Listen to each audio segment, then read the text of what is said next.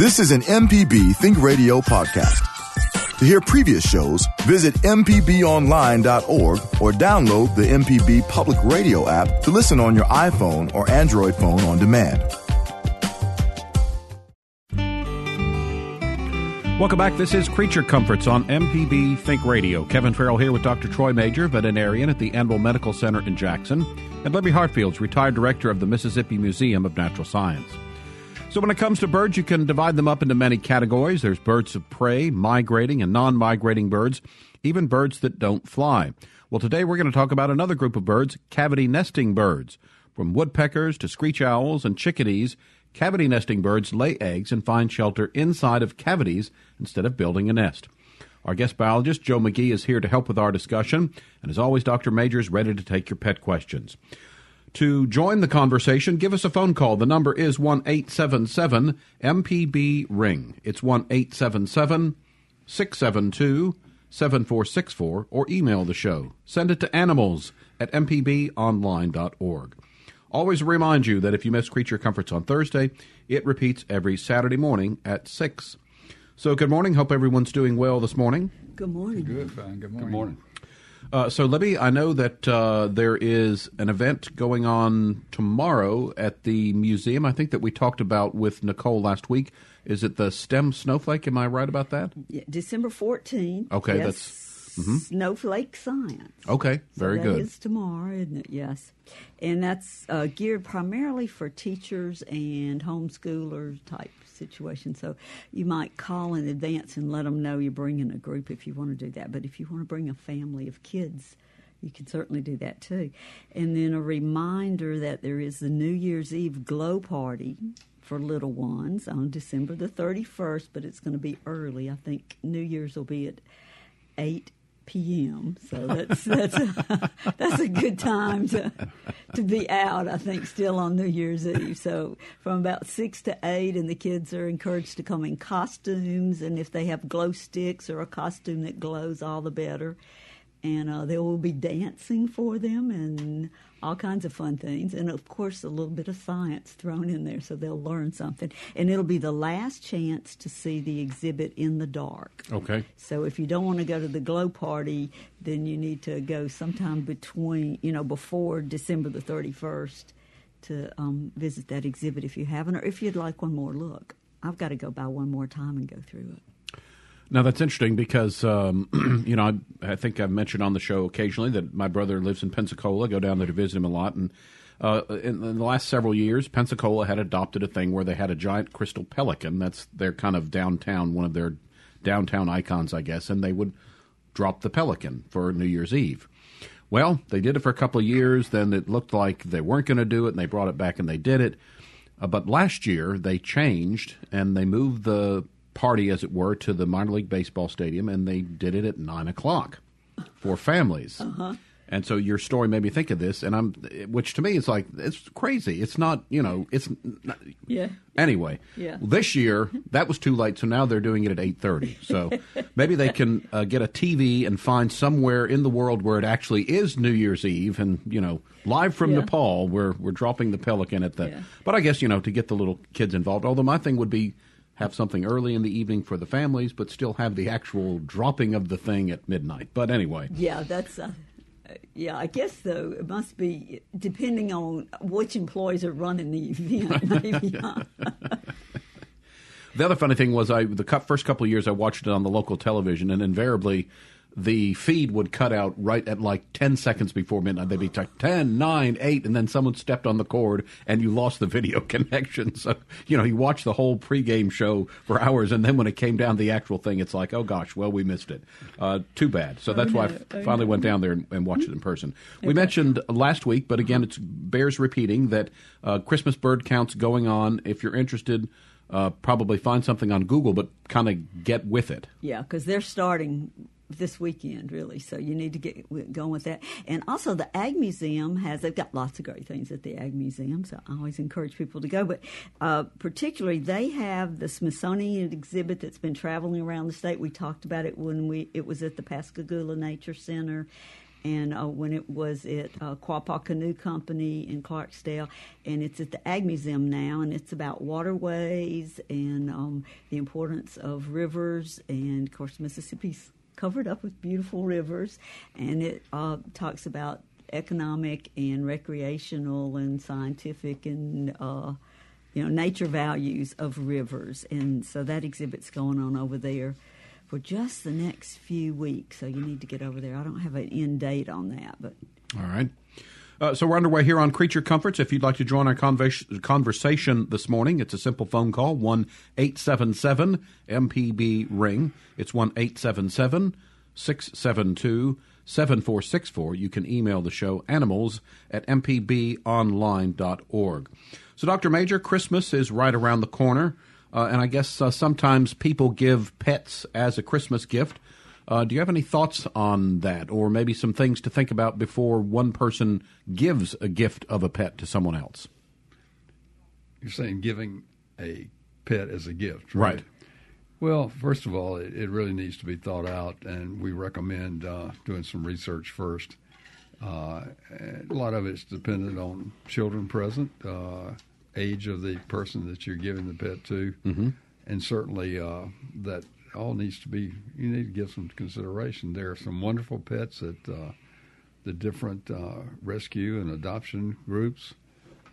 I would suggest looking there, and there may be a special pet that somebody has indicated that they want and they've thought about it. So, yes, it's a good time to give, but at the same time, I would suggest being wise when you do it and do the research. Yeah, we've talked about this before on the show that, different pets, dogs and cats have different personalities and traits. And so if you're going to give a gift, you want to research to make sure that there's a good match there. But some other things why you might consider or reconsider a surprised pet. The recipient might be allergic. They might have wanted a different breed or a different animal, and they might not be ready for that responsibility yet. Yeah. So it's better not to do the surprise type pet. A lot of times it doesn't work out. And I think communication prior to gifting somebody a pet is quite important. Now, on the other hand, giving a Christmas gift to your pet, that certainly is encouraged, and I'm sure that the pets would appreciate whatever it is that they get. And that's a big business. Now, a lot of the gifts that are given to pets are for the owner, actually for their pleasure, whether it's an outfit. We see more and more dogs that are wearing sweaters, costumes, some very elegant type clothes, if you will. We had a dog in the other day that had complete pajamas on all the way down to the feet, and it was cute, and the dog appreciated it too. You could tell it was one of those cold days, and the dog was perfectly snug and happy. But it is a good time to think of some gifts for your pet, and with the Christmas season upon us, we tend to probably, I read something the other day that said that we don't gain as much during Christmas and New Year's as we do after Christmas and New Year's. It's kind of strange, but I won't go into the details on that. We're eating the leftovers, maybe. I don't know. We're eating the leftovers, and then we've justified the fact that we've done that, and it carries on over into January, February. But be careful with any treats for the pet. They should be treats that maybe you've given all along. Avoid chocolate, of course, for your dogs and cats. And we have the traditional Christmas tree with the Christmas tree water in the whatever container that you have the tree in. Be very careful with that, because some of those chemicals that you might put in to help preserve the tree could be toxic to your pet. And I will volunteer to take any chocolate that anyone wants to give to their cat or dog if they would send it to me instead. That would certainly be appreciated. I saw a picture the other day, and of course, this person had cats, and they had the tree all fixed up. And if you look closely, there were two cats in the tree. They had climbed into it, and then if you looked a little bit later, the tree was semi-demolished, but that tree was for the cats, I think. That doesn't necessarily mean the cats had anything to do with it. No. Let's take a phone call before our first break, and we'll talk to Lena, calling in from the Gulf Coast. Good morning. You're on the air with us. Good morning. morning. Happy Christmas. Thank you. I have a 9-year-old dog, a neutered male, Peanut, and he's the most loving thing.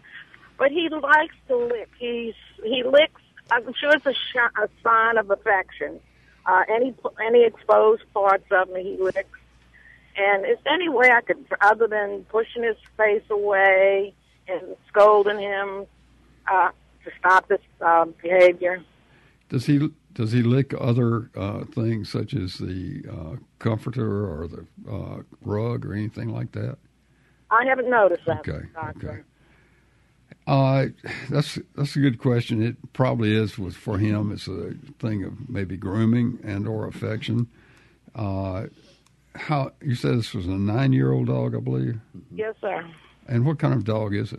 He's a mixed breed. Right. And he's a little obese. He is a medium-sized dog, I'd say, by his frame, and he weighs like 34 pounds. Okay.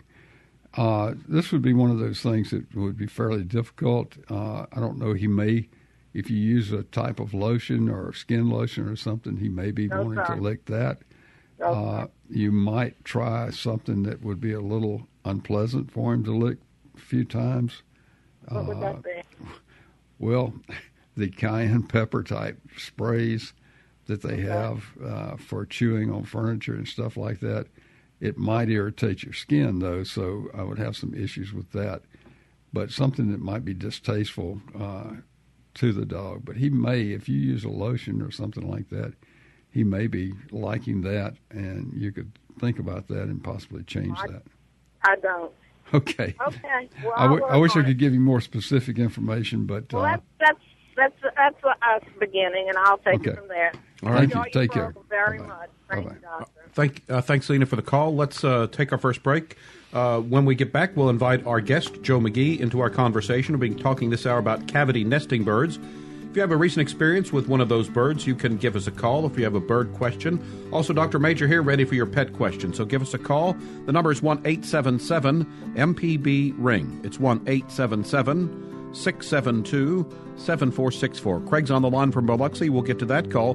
During the break, though, see if you can answer this question. What's the difference between a primary and secondary cavity nester? We'll have the answer after the break, so stay tuned. Welcome back to Creature Comforts on MPB Think Radio. Kevin Farrell here with Dr. Troy Major and Libby Hartfield. Today we're talking about the cavity nesting birds of Mississippi with our guest biologist, Joe McGee. If you have some nesting birds in your area, you can join the conversation and let us know about it.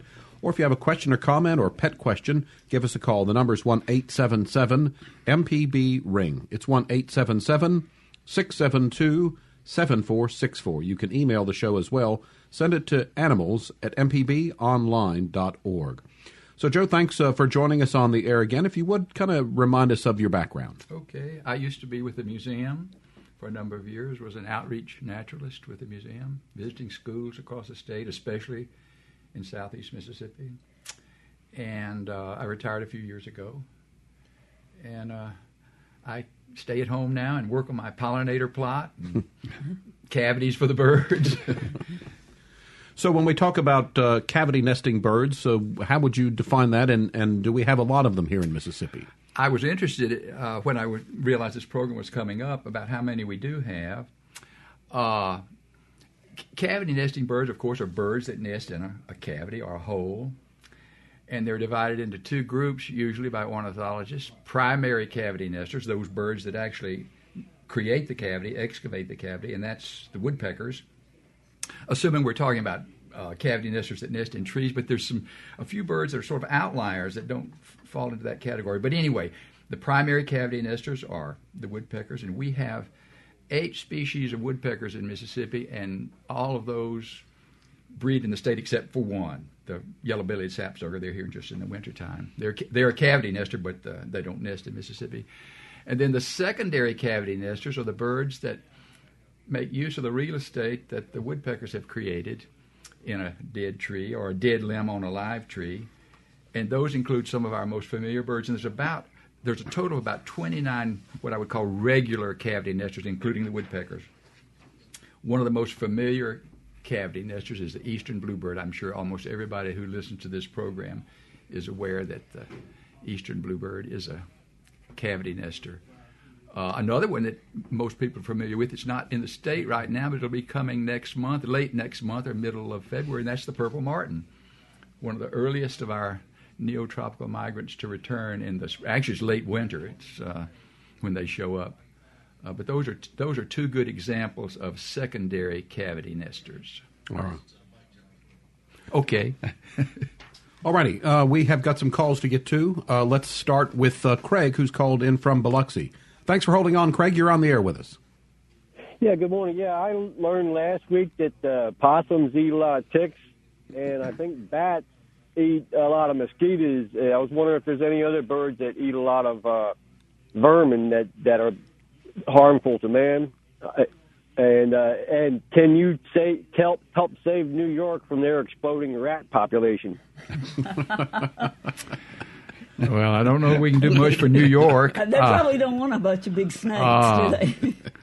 Birds that eat well, yeah. Our birds of prey, our diurnal birds of prey, the hawks, eat rats and mice. There's a red-shouldered hawk hanging out near my house. There's some open fields near where I live. And not infrequently, I see that bird eating what appears to be a mouse, what we would call a field mouse, or maybe there are hispid cotton rats in my area. It may be eating one of those. At night, we have the owls, the great horned owl, barred owl, the little screech owl, which I bet you screech owls nest right around this studio or occur around the studio. They occur in urban areas. They eat mice, large insects. I'm not sure what kind of vermin you were referring to, but well, anything that's going to eat your garden or sure, yeah, mockingbirds, bluebirds, brown thrashers, Carolina wrens. They all eat insects, some of which can be harmful to or do damage to our garden or our crops. Yeah, almost any bird you want to. He said they help with the slug. What was that? Chickens help. Has chickens, and he said they help a lot with bugs. That could be, yeah. I've heard guineas do that. I don't know. Guinea fowl. And the flycatchers will eat mosquitoes for sure. Yeah. And there's one flycatcher present routinely or regularly in the wintertime, the eastern phoebe, and it's one of those outliers. It's sort of a cavity nester, not exactly. They nest sort of on top of a cavity, on a horizontal surface that might be on your porch, top of a porch column, or they nest under an awning at my house. But yeah, I've got them under the eave, the back of our house. Mm-hmm. We've got several nests. And that's really interesting. You know, back in the early 80s, the only place you could find them breeding in Mississippi was the northeastern part of the state. The most southerly eastern phoebe nest that I was aware of occurred in Oktibbeha County, which is sort of the southern edge of the northeastern part of the state. But now they nest all over the state. I'm not sure if they nest in the coastal counties or not. Maybe somebody down there knows. But almost every bridge in central Mississippi has got a phoebe nest under it in the summertime. And I'm hearing from everybody, like Libby's got them at her house. Tom Mann, a fellow at the zoologist at the museum, he's got them at his house. I've got them at mine. They're just...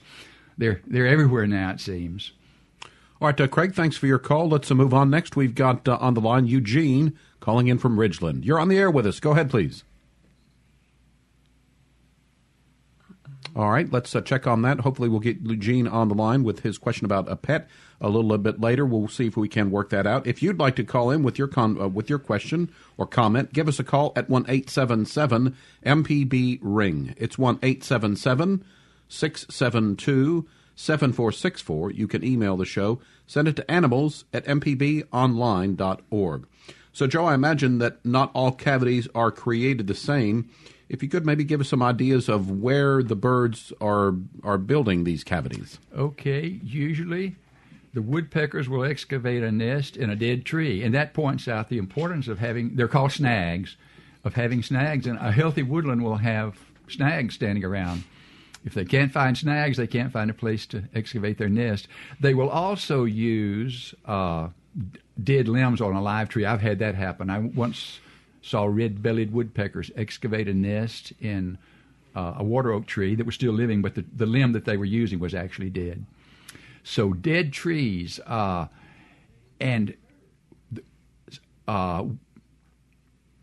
if it's in the woods, say a slight clearing in the woods, that might create a cavity. Say a red-bellied woodpecker might excavate a nest cavity in a dead tree in a clearing in the woods. then great crested flycatchers might use that nest in the summertime when the woodpeckers are through with it. And is it always something, or other things, maybe other than a tree? Do they ever, you talked about some of them being in urban settings. How do they go about making a cavity in a city? Okay, for instance, there's a bird called a house finch, which, by the way, is another one that didn't even occur in Mississippi before the 80s. It's a native bird, but it was native to the western part of the country. They will nest in, they don't have to have a woodpecker hole necessarily to nest in. They will build a nest in ivy, say real thick ivy growing on a wall, or in a hanging plant perhaps, on a carport, but they will use cavities. They're kind of universal. They're not real particular, and that's probably one of the reasons they're so successful. They don't have to have a woodpecker excavated cavity in a dead tree for a nest. You know, Carolina wrens and chickadees and tufted titmice, they will nest a bucket, a flower pot, a watering can, a friend of mine once, a shoe. A friend of mine once told me that if you stand still long enough, a Carolina wren will nest in your pocket, and that's just about true. Yeah. It's one of the first birds to nest in Mississippi. I will go out and I'll see skeletonized leaves on the hood of my truck, or grass stems or whatnot. I know, and I look up. I have a little shelf for the wrens on my carport, and I look up, and sure enough, they've begun the nest. Got some more calls to get to. Let's start again with Tommy calling in from Mobile. Thanks for joining us, Tommy. You're on the air. Yeah, I have a comment for the lady that I called in about the pet licking her hand. Right. I had some wild animals do the same to me. I think that's on a low salt diet. They're licking it for the salt. It could be. That's certainly on your skin a lot, sweating and that sort of thing. So, all right, Tommy, thanks for the suggestion. Maybe I don't know if that were the case, how that would maybe I don't know. How do you get rid of salt on your skin? That's a good point, and certainly, and I didn't mention, but it sounded like this dog was healthy, but she may want to have the dog checked out by her veterinarian. There could be a deficiency of some sort, but it probably has gotten to be a habit now, and it's going to be hard to break. Okay. Let's stay on the phone lines. Jackson is where Arthur's calling in from. Good morning, Arthur. You're on the air with us. Yeah, I was curious about great horned owls. We hunt up near Belzone in the Delta, and I'm not hearing very many at all in the last couple of years. I was just wondering if there's any decrease in population or anything like that. I don't know. I'm not really sure about that. Remember, now, they are an apex predator. You won't have more than a couple in a given area. In other words, they don't occur in large flocks. But they're not exactly a cavity nester, but there is something you can do to provide nesting for them. Owls don't build nests. And great horned owls will nest on top of an old hawk nest or some kind of horizontal surface like that. I once saw a Boy Scout project where the Boy Scouts had put a platform high up in a tree. It was a wooden platform about, roughly, 4 feet square perhaps, and a wooden edge around it that was maybe 6 or 8 inches tall, and great horned owls nested on that platform. So if you're really interested in attracting or re-attracting great horned owls to your area, you might try that. It's a big undertaking to put a platform high in a tree, but that might help bring them back in. I can't say for sure that the population is in decline. Do you have any word? In fact, when I was reading about information that we've gleaned from the Christmas bird counts, just in a very general way, so it wouldn't be specific to your area, but great horned owls were on an increase slightly, and barred owls of a decrease slightly in many places in the country when you look at the whole. Yeah. But in your particular area, that might not certainly be true. Sometimes you don't have those two together. Right. Great horned owls can eat barred owls. Yeah. Yes. And they can both eat screech owls. So they sort of have to parcel things out. I've read about, with great horned owls, that they probably need at least 1,000, 1,500 acres. I'm sure. For their range. And a lot of that then would depend on the game or whatever that they're hunting. Okay. We've seen before a nest under a bridge for some reason. It's a little platform there, and they tend to love to eat skunks. And you can almost pick up if you smell skunks or no skunks around. Look for a nest because they love to eat the skunks, which is fine as far as I'm concerned. I rarely hear great horned owls in my area. I live in Newton County, but I do hear the barred owls. But Right. now and then I do hear one. And I actually found a great horned owls nesting in Newton County, back in the early 80s, but haven't since then. All right, Arthur, we appreciate your calling in this morning. Let's stay on the phone lines before our next break, and it's Scott in Jackson who's called in. Good morning, Scott. Go ahead, please. Yeah, a few weeks ago, my grandkids are outside in the backyard playing. I saw some bats. I made them come inside. Was that fearful for no reason? Because, you see bats on television. They're the bad guy. But are they really bad? That's a good question. If you spot bats in the backyard or where your kids are playing, do you need to pull them in to be safe, or? This was in the daytime? Scott, was it during the day? Right. Is it late in the evening time? Yeah. Was it recently, during cold weather, or when the weather was still warm? I want to say, it probably in the mid-60s that day, high 60s that day, I believe. You tend to not see them when the weather's really cold. But if they find a bat fluttering around on the ground, they shouldn't touch it at all. Right. But when they're flying, I don't think there's any harm at all. Their echolocation is so sharp, and they're really efficient at not running into things. They're not going to accidentally bump into anybody, and they are eating mosquitoes and other flying insects. Yeah. Moths, they like moths. I rarely see bats in the daytime, though, unless I look for them where they're roosting. But I think he's meaning after dark. I'm pretty sure. I don't think they really have anything to worry about. No. Scott, I think it's one of those cases where a lot of times I think the wildlife is almost as afraid of humans as humans are as afraid of whatever, bats, snakes, that sort of thing. So, and often you're going to see them flying around a street light in a neighborhood because they're catching insects that are attracted to it. So that would cause no harm at all to anybody. But as Joe said, if you see one and it's on the ground, yes, definitely keep your kids away from that. But if they're just out in the backyard having fun at night and the bats are there, don't think you have anything to worry about. No, that's a good thing to have. Yeah. All right. Thanks for the call, Scott. Let's take another break. When we get back, we will continue our discussion. Our guest today, biologist Joe McGee. We're talking about cavity nesting birds. If you'd like to join the conversation, give us a phone call. The number is 1-877-MPB-RING. It's 1-877-672-7464. You can email the show as well. Send it to animals@mpbonline.org. Another thing to think about during the break, what animals often target birdhouses for a meal? We'll have that answer for you, so stay tuned. Deep South Dining is the show all about the culture of Southern flavor, from fried chicken and collard greens to shrimp and grits and a glass of sweet tea. Subscribe now to the podcast using any podcast app or download our MPB Public Media app. Welcome back to Creature Comforts on MPB Think Radio. I'm Kevin Farrell, here with Dr. Troy Major, veterinarian at the Animal Medical Center in Jackson, and Libby Hartfield, retired director of the Mississippi Museum of Natural Science. Our guest today for the show is biologist and friend of the program, Joe McGee. We've been talking about cavity nesting birds. If you missed any of today's program, you can always subscribe to a podcast using your favorite podcast app, or you can download the MPB Public Media app for your smartphone. Then you get to listen to all the programs on MPB Think Radio on your schedule. Again, if you'd like to join our conversation, the phone number is 1-877-MPB-RING. Call us at 1-877-672-7464. You can email the show as well. It's animals@mpbonline.org. So, Joe, before the break, we were going to talk about, or asked about, birdhouse predators. But I guess first we might establish that, is a birdhouse a nice place or something that these cavity nesting birds would seek out and possibly use?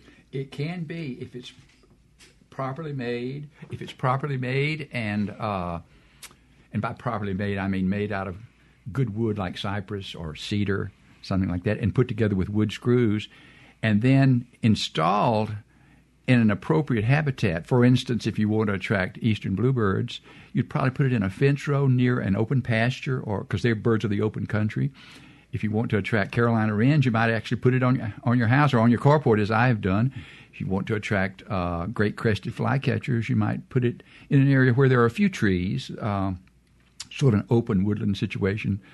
So, yeah, they will use it because I think that considering how fast birds come to a birdhouse, the cavities must be in short supply. That's what it's all about, is the cavities.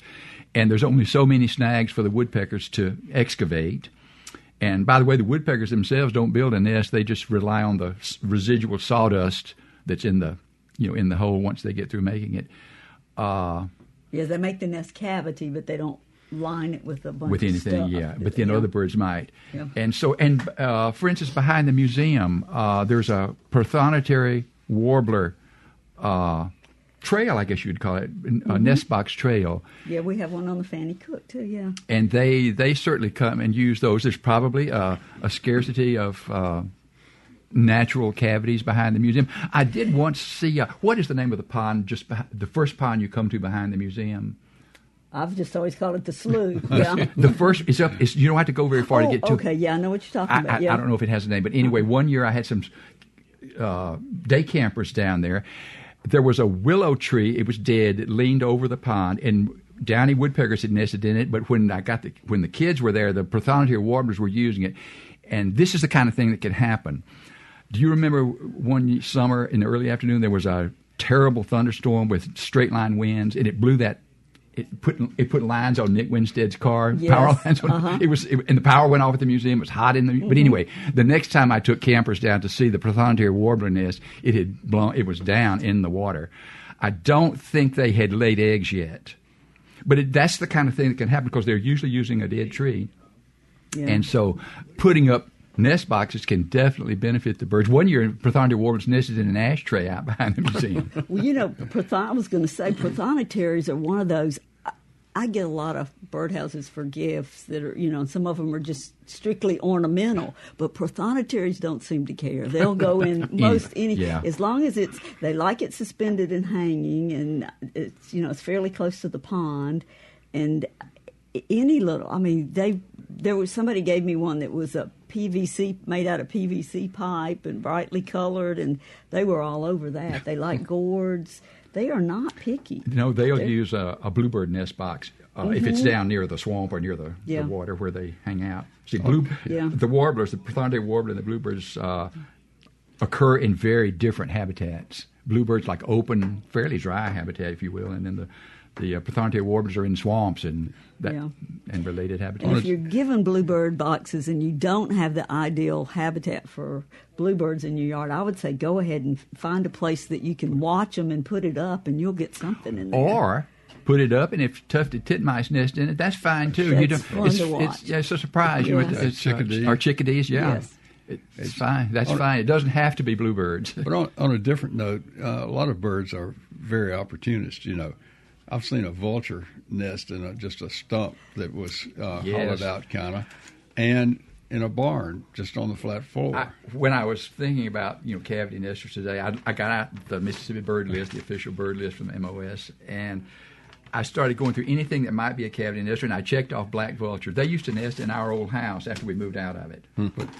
Which I guess is a large cavity. Yeah. Well, they must be doing quite well. If you look at the billboards out along the Pearl River, headed down I-55 to the stack, there's probably been about 50 to 75 different billboards. I count and try to see who's got the most, which attorney's got the most vultures on the sign.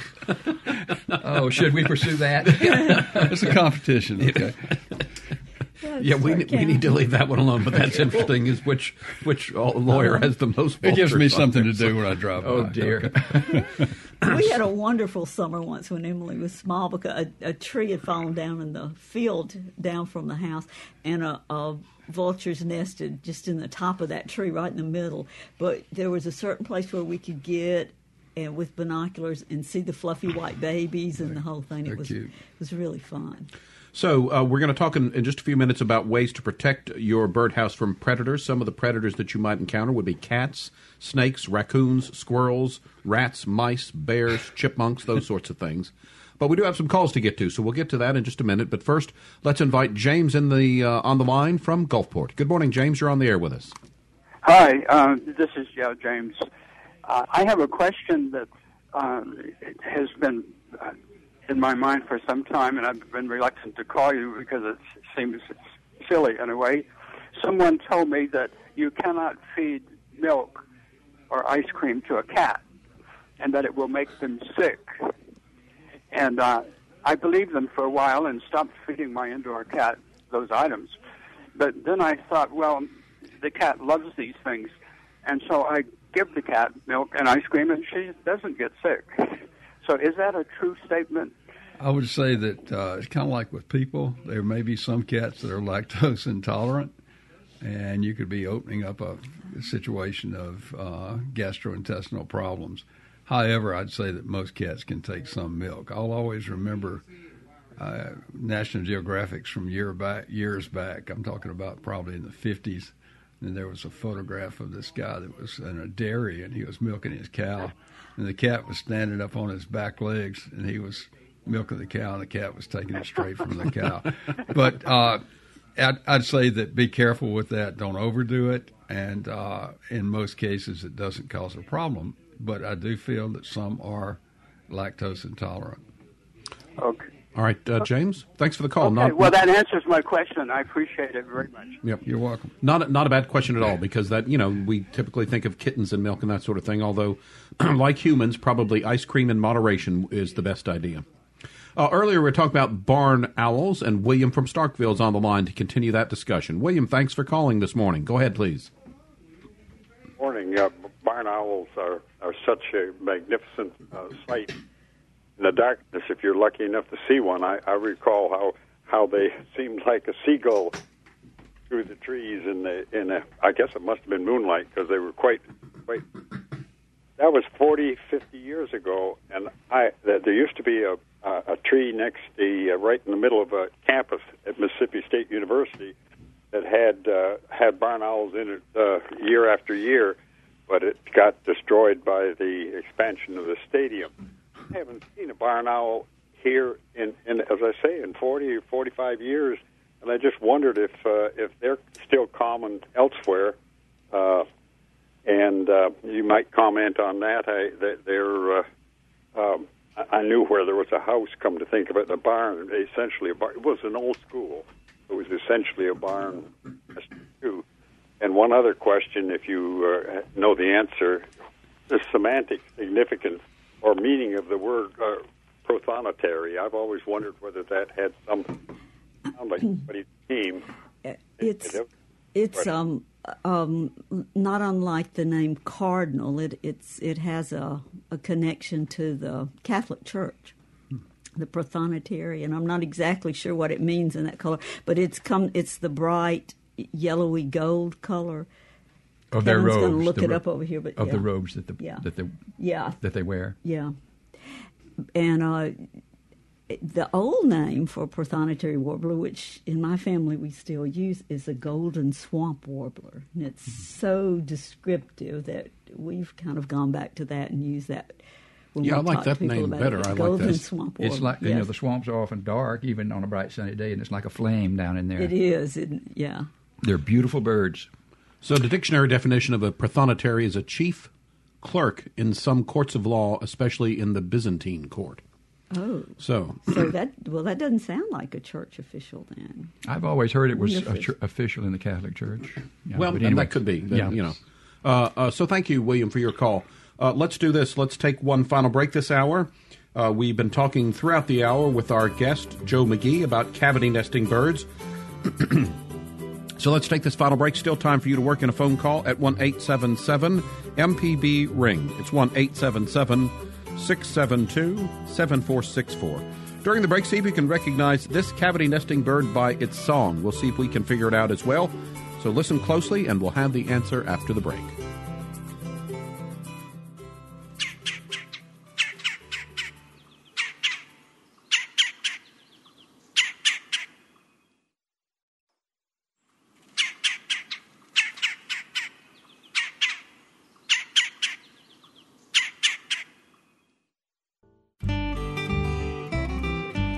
Welcome back to Creature Comforts on MPB Think Radio. Kevin Farrell here with Dr. Troy Major and Libby Hartfield, and our guest today is biologist Joe McGee.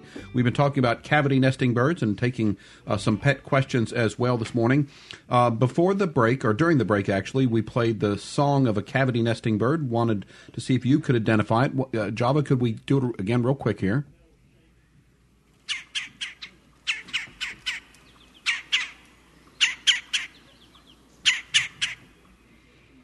All right, in this case, Joe, we could not stump the expert because that bird is... a red-bellied woodpecker. The red-bellied... Red-bellied woodpecker, one of our common cavity nesting birds. And an interesting thing about that, you can tell if you go to the movies, and a movie's supposedly shot in the South, filmed in the South, and they say it's on location, if it's really on location, often in the background you will hear a red-bellied woodpecker.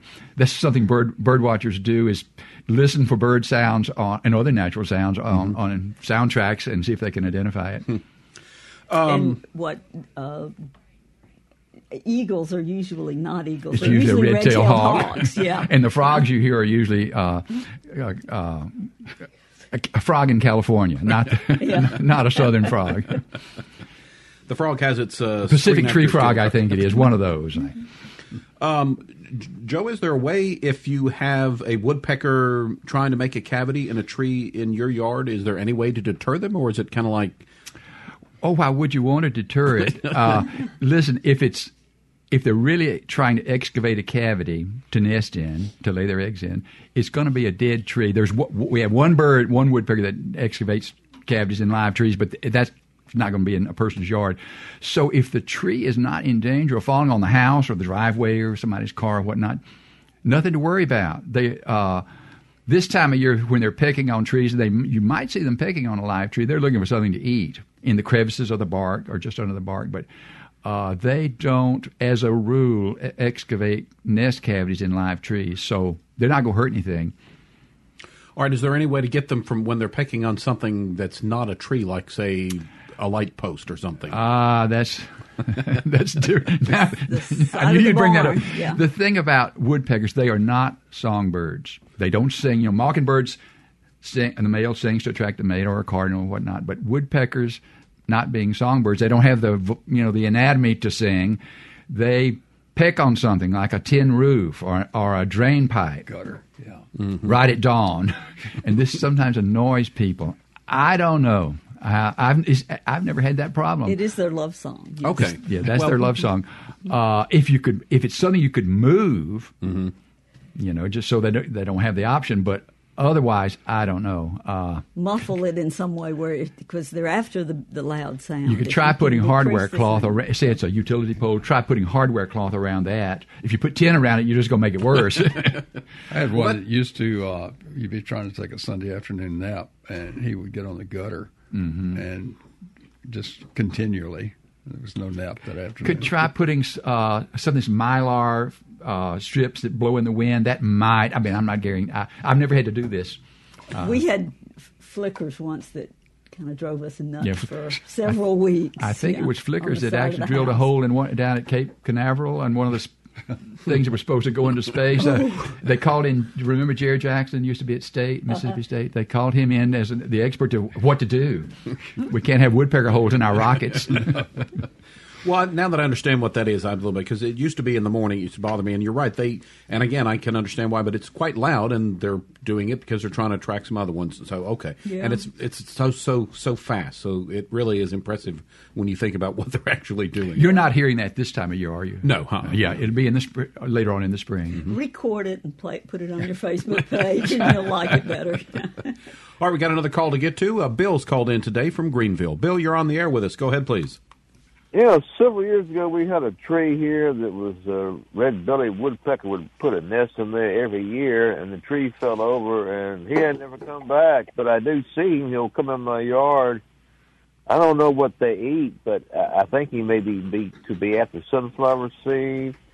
But I was just wondering what do you have to try to attract them with? I got the red-bellied. He comes here. Apparently he likes one of my trees. It's dead, but how do you get the red-headed woodpecker to come back? The red-headed are a little bit tricky to get in the yard. there's one thing you can try, and this is what the Strawberry Plains Audubon Center did when they first opened. They actually put a dead tree up near the center. They moved a log and put it in, secured it in the ground for the woodpeckers. I don't know, if woodpeckers are using it now or not. But yeah, woodpeckers like sunflower seeds. The red-headed woodpecker and the red-bellied woodpecker both come to sunflower seeds, suet, and other things. Left to their own devices, they'll eat seeds, large seeds they find. They'll eat pecans and all manner of insects. When the weather's warm. But red-headed woodpeckers, you often see them hanging around dead trees that have died from being inundated with water. Say beavers have dammed up a stream and it flooded an area and the trees there died. That's real good habitat for red-headed woodpeckers. But I'd love to have one. I don't have one in my yard right now either, and I'd like to, and I can't wave a magic wand to get him to come. All right, Bill, thanks for calling. We appreciate your call. So, Joe, earlier we mentioned the idea that if you have a birdhouse, there are some things that might be predators for the birds that are using the birdhouse. So are there some ways and methods to kind of protect a birdhouse from some of these potential predators? It can be tricky. The worst to get in birdhouses, and I'm not sure everyone realizes this, are cats, house cats.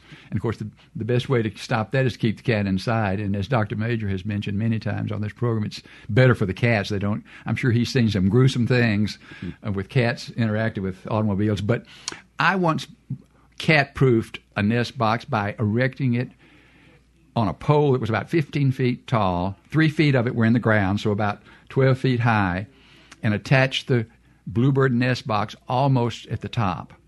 The cats weren't even aware, and this is neighbors' cats and whatnot that roam around in my yard, were not even aware that the birds were nesting there. The problem I encountered was it's difficult to maintain. I had to take a stepladder out to maintain the box.